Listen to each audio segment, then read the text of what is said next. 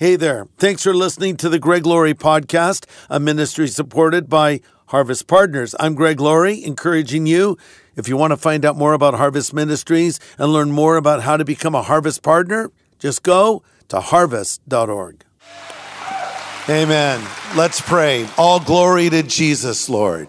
We praise you today, this first Sunday of 2024. We dedicate this year to you. We dedicate ourselves to you. We dedicate this church to you. And Lord, we dedicate our country to you. How our country needs you so desperately. So we ask you to speak to us now as we open this important book. In fact, the first book of the Bible, Genesis. Speak to us through it, we pray. In Jesus' name we ask this. Amen. You can all be seated. Hello, everybody. Hello to Harvest Orange County, Harvest Riverside, Harvest Maui. Glad you can all be a part of our morning service. Couple of quick announcements before we dive in today to Genesis, and you can turn there. We'll be there in a few moments. But I want to announce that we're starting a new series today in Genesis that's titled It All Starts Here.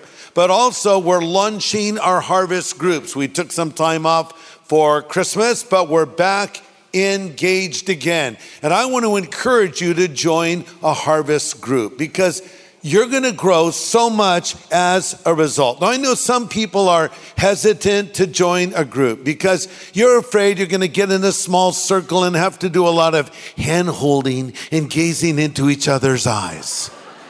And before you know it, you'll be singing Kumbaya together. Well, that probably won't happen at all. But what's going to happen is you're going to study the Bible. How many of you like to study the Bible? Okay, that's what these groups are all about.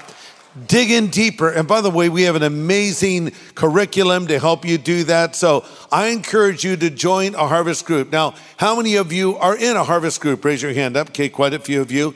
How many of you are not in one? Raise your hand up. That'd be the rest of you, by the way. Okay, I'm not committing to anything, right? Well, we want to encourage you to join one. And so after this service today, you can find out more. We're going to have some of our group leaders. So in Riverside, you guys go to the Space. Here at Harvest Orange County, you guys go to the Cafe. And at Harvest Maui, you go to the Connect tent. So go to your place and you'll meet group leaders and find out more about them. And by the way, we have groups for everyone. We have them for men, for women, for couples, for young adults, for youth, for cat owners. No, actually we don't, because cat owners don't want to go to small groups. They want to hang out with cats, okay? So nothing for them, but for everybody else, we have a group just for you. So join a harvest group. I think you'll thank me later. How about this? Go to it 1 or 2 times. And if you don't like it, I'll give you your money back. Oh, wait, we're not charging you. They're free, aren't they? Okay, but try it out. Okay, announcement number 2. This is a big one.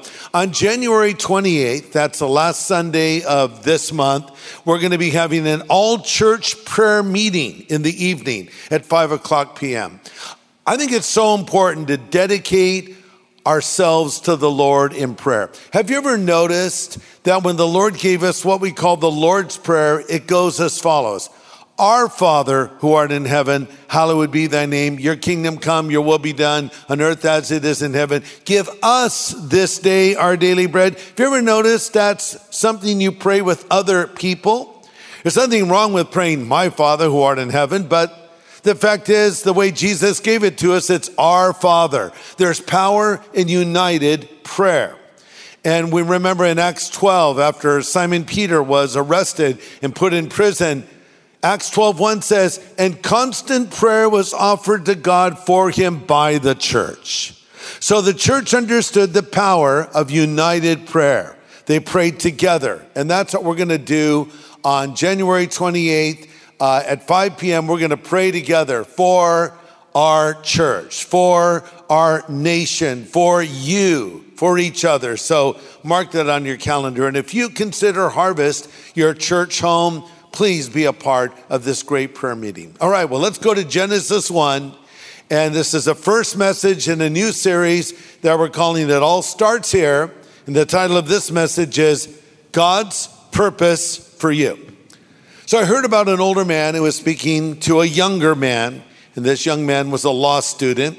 And so the older gentleman asked the younger guy, hey, what do you want to do when you graduate? And he said, well, I'd like to get, a position with a law firm and make some good money. And the older man said, okay, then what? And then the guy said, well, I'd like to get married and have some children and eventually get a good home to live in. The older man said, right, then what? Well, then I would like to maybe vacation, a little bit more and eventually travel around the world with my wife. Yeah, okay, then what? Well, I guess I would like to pass my money on to my children so they could live a life as comfortable as I've been able to live. The older man said, okay, then what? Well, then I guess I die. And the older man said, then what? Then what?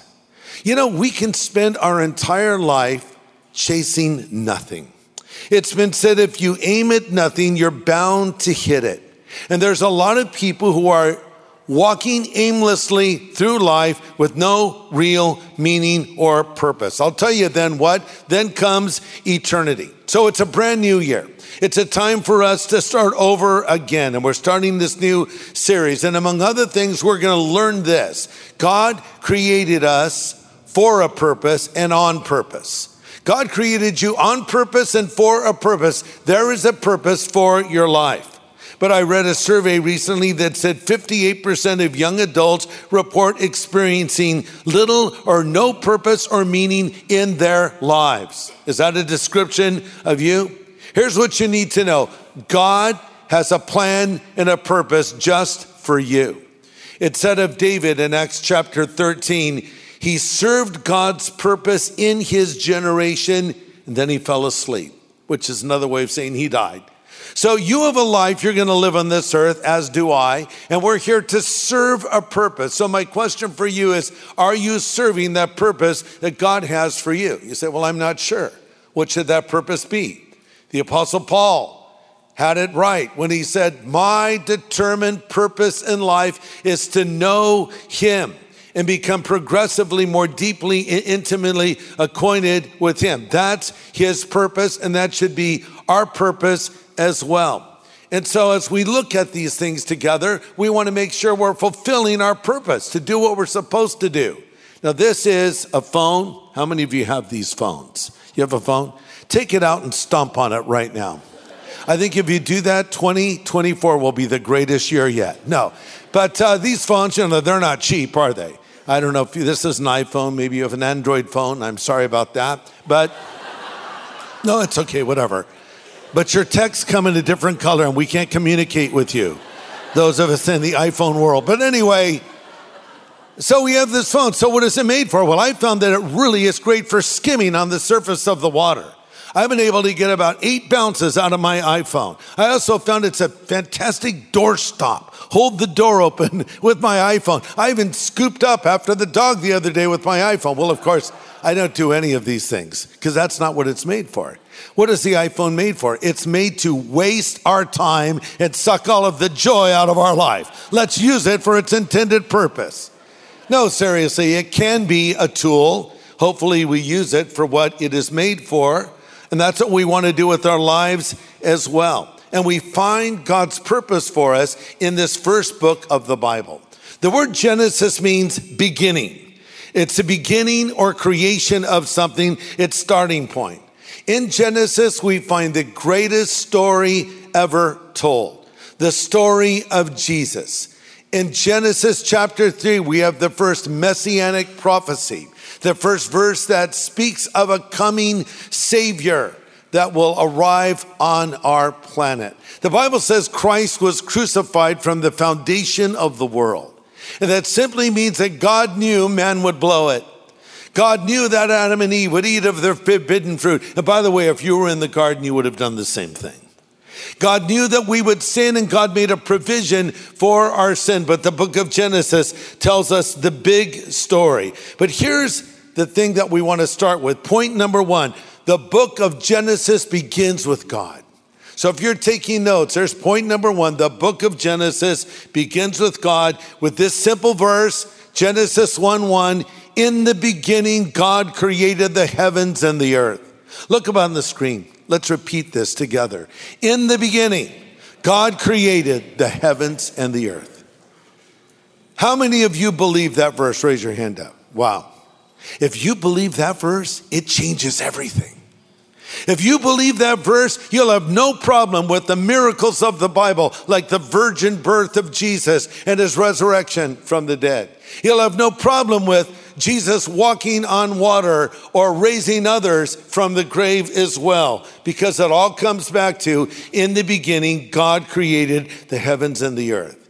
And if this is true, and I believe it is, and it sounds like you believe it's true as well, if God created the heavens and the earth, then I think he's more than adequate to meet your needs, whatever they may be. Don't you? And so God is eternal. He has no beginning. He has no end. He sees and knows everything, and he knows what's coming in the year before us right now. Realistically, for some of us, this could be our last year. And if that's the case, well, we'll go to heaven. For others, it's going to be a significant year, an important year, but whatever comes our way, God will be with us. Whatever challenges may come, whatever opportunities may come, he will be there walking with us through this year. Genesis is the ground floor and the foundation of the entire Bible. Without the book of Genesis, the Bible would be incomprehensible. The book of Genesis gives vital information concerning the origin of all things and therefore the meaning of all things. So who wrote the book of Genesis? Well, short answer, God did.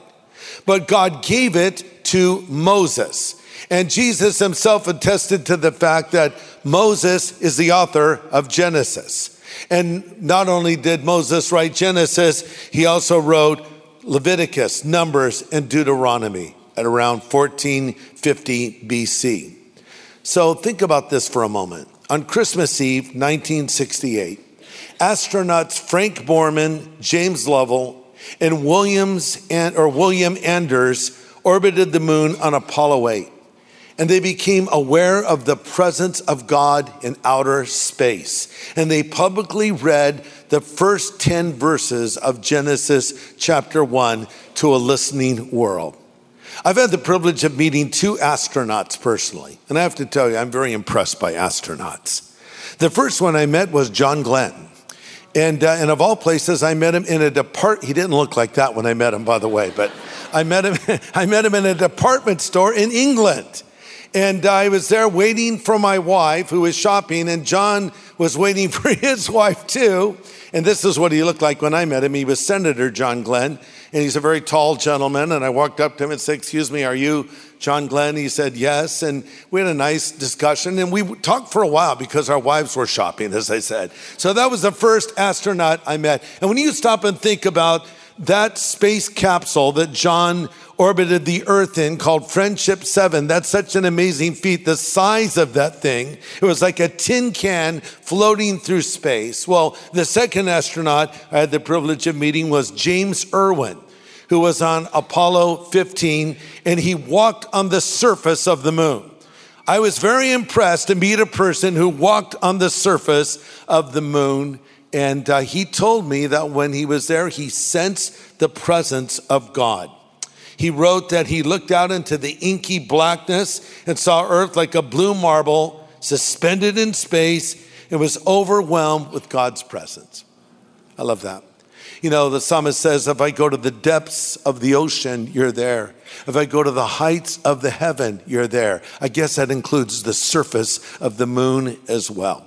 So let's read now those verses that the astronauts read in space to a listening world. Genesis chapter 1.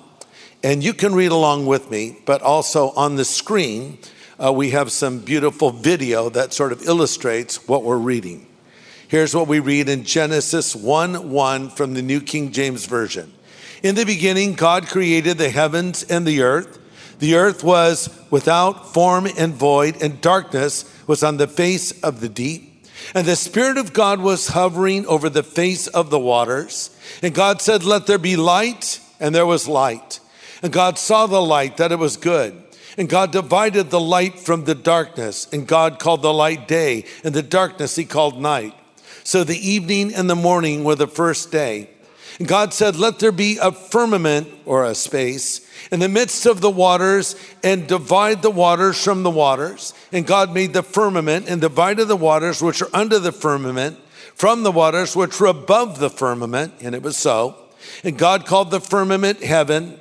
And so the evening and morning were the second day.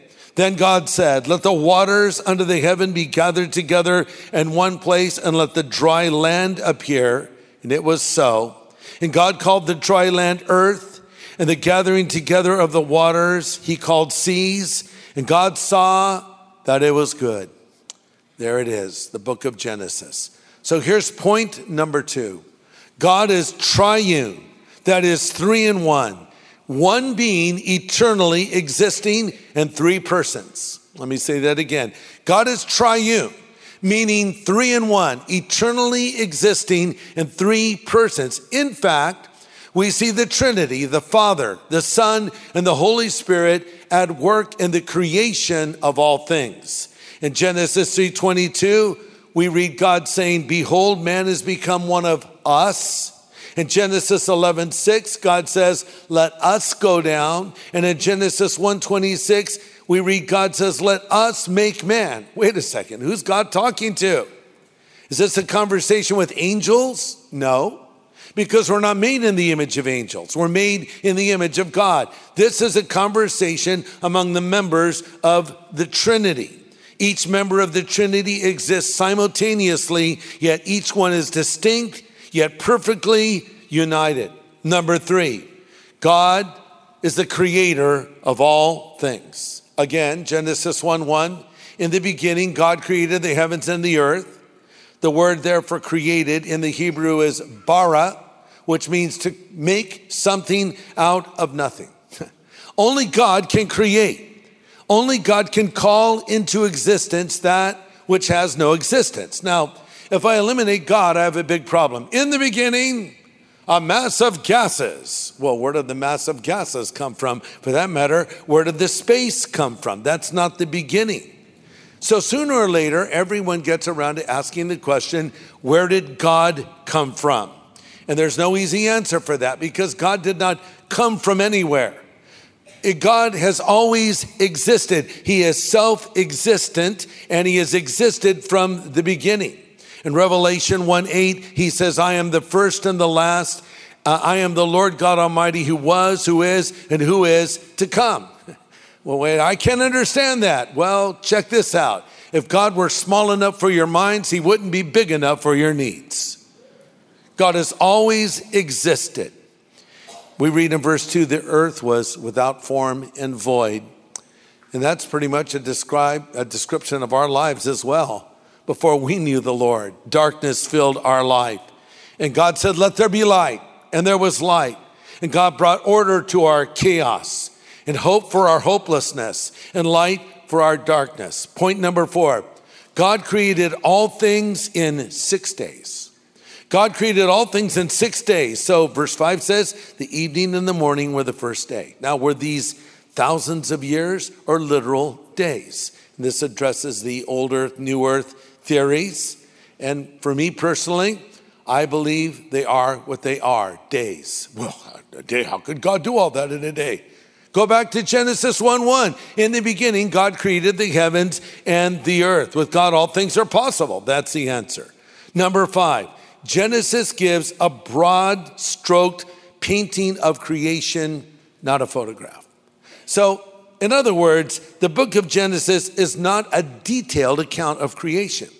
If God wanted to give us a detailed account, you could have filled the entire Bible with it.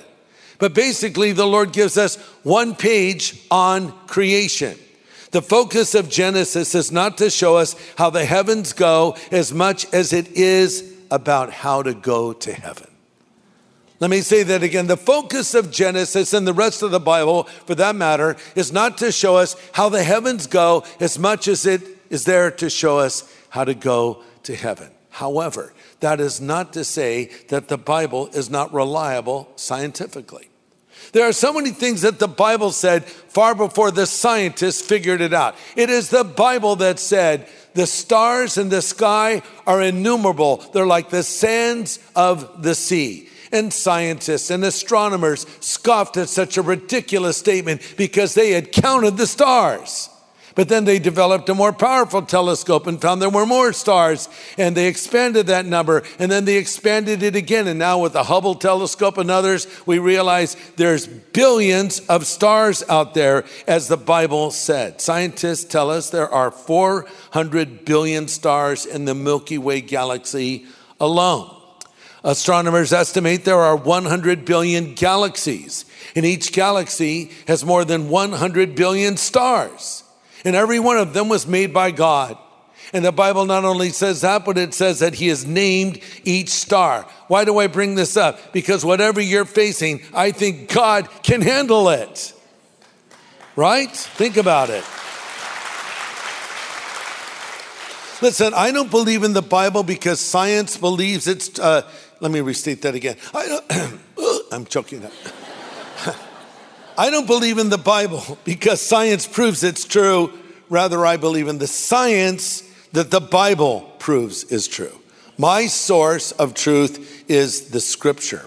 Number 6, God created mankind in his image. He made us in his image. We're not a highly evolved life form. We're not evolving from animals. We're uniquely created and made by God himself. We are his image bearer. That's not true of any other created thing.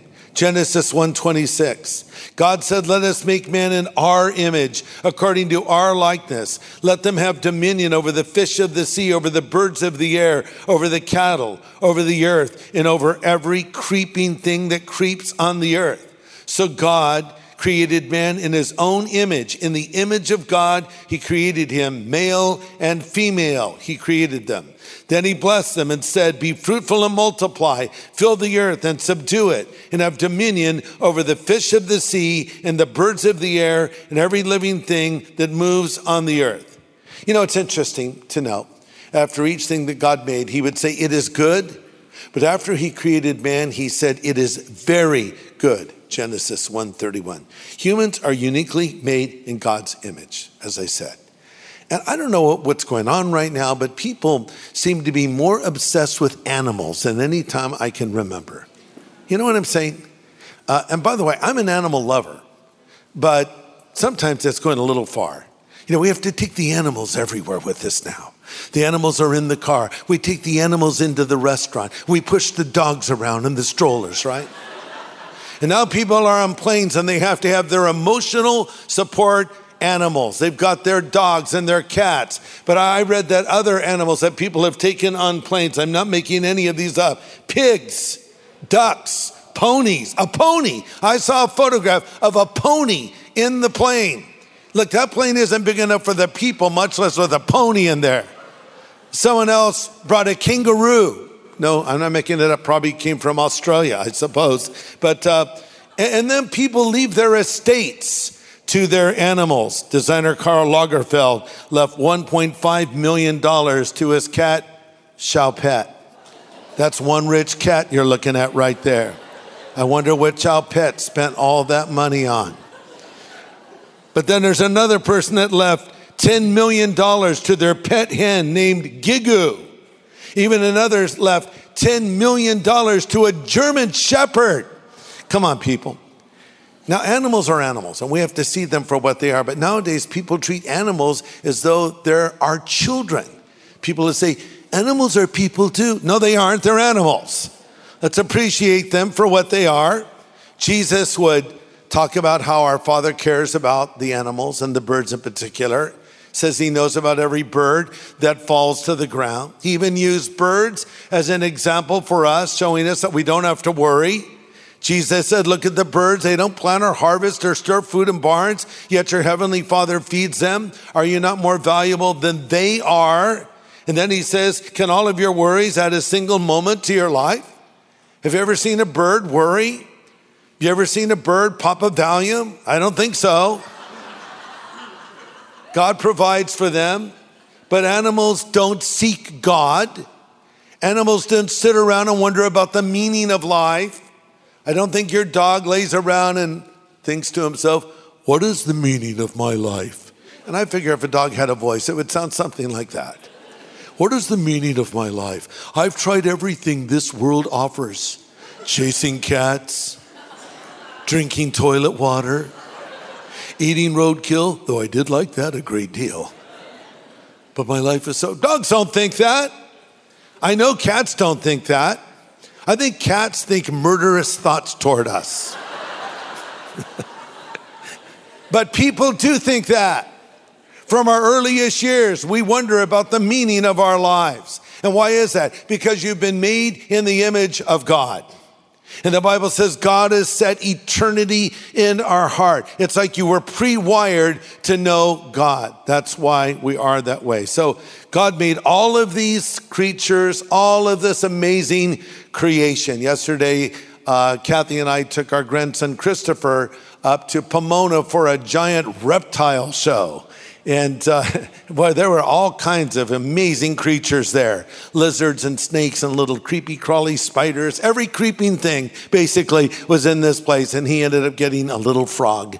But you know, it's amazing to look at God's creation and thank God for that creation. But there's no one higher than the creation of humanity. After this, God rested. Go to Genesis 2. By the way, I can't get to every verse in Genesis 1 and 2. So I encourage you to dig in deeper on your own and read ahead. And that's why we have harvest groups, so you'll dig in deeper. But God rested. Genesis 2, verse 1. Then the heavens and the earth were finished, and all the host of them. And on the seventh day, God ended his work, which he had made, and he rested on the seventh day from all of the work which he had made. And God blessed the seventh day and sanctified it, because in it he had rested from all the work which he had created and made. We'll stop there. So God did not rest because he was tired. That's why we rest. God rests because he was done. It was completed. It was accomplished. In fact, it's a word that is used here for rest, the Hebrew word Shabbat, where we translate it to Sabbath, and it simply means cease. God's done. I'm finished. There's a similar word in the New Testament that is used. And it is spoken by Jesus as he hangs on the cross of Calvary, where he uttered 7 significant statements. And among those statements was this single word, tetelestai. And the word tetelestai is translated, it is finished. What was finished? His work was finished. He had accomplished what he had come to do, to die on the cross for the sin of the world. And it was accomplished. It was completed. It is finished. And our salvation is finished. Once you believe in Jesus Christ, you don't have to work for your salvation. It's a gift to you from God. So you can rest from the weight of sin. And you can rest from your fears as well. In the hand of God who created all things. Listen to this. This almighty God, this all-powerful God, this all-loving God can certainly handle whatever we throw at him. And we should throw our problems at him. 1 Peter 5:7 says, cast all your care upon him, for he cares for you.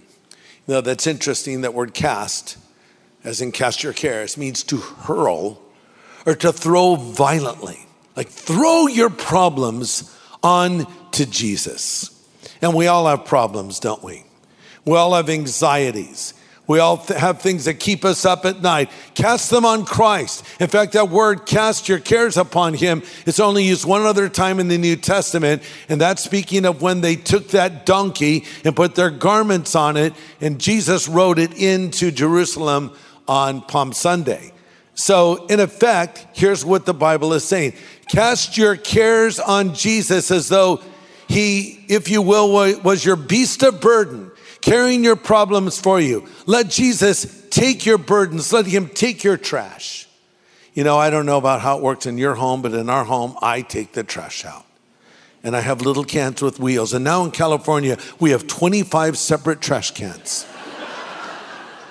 Okay, this is the recyclable things, and this is the other things. What is it? The landfill. And I stand there with these little bags. I don't know what I think I'm confused. Are they going to arrest me if I get it wrong? And then the trash man shows up, and I'm so glad he shows up, because he takes my trash. And if I forget one week, that trash starts piling up. The same can be true of life. Your trash can pile up. Your problems can pile up. Your anxieties can pile up. Your sins can pile up. Hurl them on Jesus. Throw them violently, if you will, on Jesus. I don't want this stuff in my life. Years ago, we were in Hawaii, as a matter of fact, and there was a little restaurant we went to on the island of Oahu called Eggs and Things. If you're ever in Oahu, go have breakfast at Eggs and Things. You'll thank me later. But we would go very early every morning to beat the crowds, and it just so happened when we would walk over there, the trash man would be cruising by with this truck, picking up the trash cans and put him in the back of the trash truck. And Jonathan was just the littlest guy at that point. I was carrying him up on my shoulders, and he got very excited when he saw the trash man. And he would point at it and say, my man, my man. And he actually said, my man, okay. And the next day we went there, and the trash can truck shows up again. Little Jonathan's pointing, my man, my man. I turned to Kathy, maybe Jonathan will be a trash man when he grows up. I don't know. But here's your man, it's Jesus. He says, let me take your trash. Let me take your anxieties, casting all your care upon him, for he cares for you. Throw it on Jesus, the God who created the heavens and the earth, the God who brought something out of nothing, the God who created you will bear it for you. R. Kent Hughes, an excellent Bible commentator, wrote this, and I quote, the very same power that flung the stars out into the unfathomable, expanding universe while orchestrating life and the irreducible complexity of the cells of your body will act on your behalf. If you will come to him, he'll turn your night into day with a word. He'll reorder your broken life with a word. He'll bring form out of chaos with a word. It's his specialty, end quote. Well said. God can bring a Genesis in your life. Again, Genesis means beginning. God can bring a new beginning in your life. He can make all things new. We've all done things we regret. We've all said things we wish we had not said. But God can change that if we come to him and bring our lives to him. Here's the thing to consider as we close this message. To me, this is a real mind-boggler. This almighty God, the creator of the heavens and the earth, this God who has a name for every star, the God who brought this magnificent creation out of nothing, cares about you and he loves you. David was watching over his flock of sheep one night actually, and he wrote this down in Psalm 8. When I look at the night sky, and I see the work of your fingers, the moon and the stars that you set in place. What are mortals that you should think about them? What are human beings that you should care for them? Have you ever just laid out and looked up into the sky? You have to find a spot where you can actually see the stars. But as you look up there, you just think, wow, the God who made all of this cares about me. He knows every star by name. He knows every bird that falls to the ground. He knows every thought that we think, and he's thinking about me. As David wrote in Psalm 109, I'm poor and needy, yet you think of me. In Psalm 40, we read the psalmist say, many, O Lord, are your wonderful works which you've done, and your thoughts toward us cannot be counted. If I were to speak of them, they're more than you could number. I love that. God's thinking about you. God cares about you. And think about Jeremiah 29:11, of course, where I know the thoughts that I think towards you, says the Lord. Thoughts of peace and not of evil, to give you a future and a hope.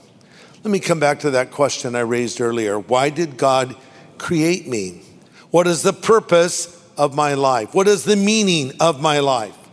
Heard about a father that was driving his daughter for the first day of middle school, and he thought it was time to start talking to her about some deep subjects. So he turned to her and he said, honey, what is the meaning of life? And she said, the meaning of my life is to please mom. And the dad said, oh, well, what about dad? She said, the meaning of your life is to please mom too. So pretty good answer. Because the Bible says if mama ain't happy, ain't nobody happy. The Bible doesn't say that, but it's got some truth there. No, but the meaning of my life is to please God. The meaning of my life is to know God. The meaning of my life is to glorify God. I said earlier, he said eternity in my heart. I'm wired to worship. I was made to have a relationship with God. Of course, that was all lost in the Garden of Eden. And we'll talk about that next time when Adam and Eve ate of that forbidden fruit. But the point is simply this. I can know God because Christ died for my sin. He came and walked among us as a man, died on the cross and rose again from the dead. And now he stands at the door of our heart and he knocks and he says, if you'll hear his voice and open the door, I will come in. Coming back to animals again.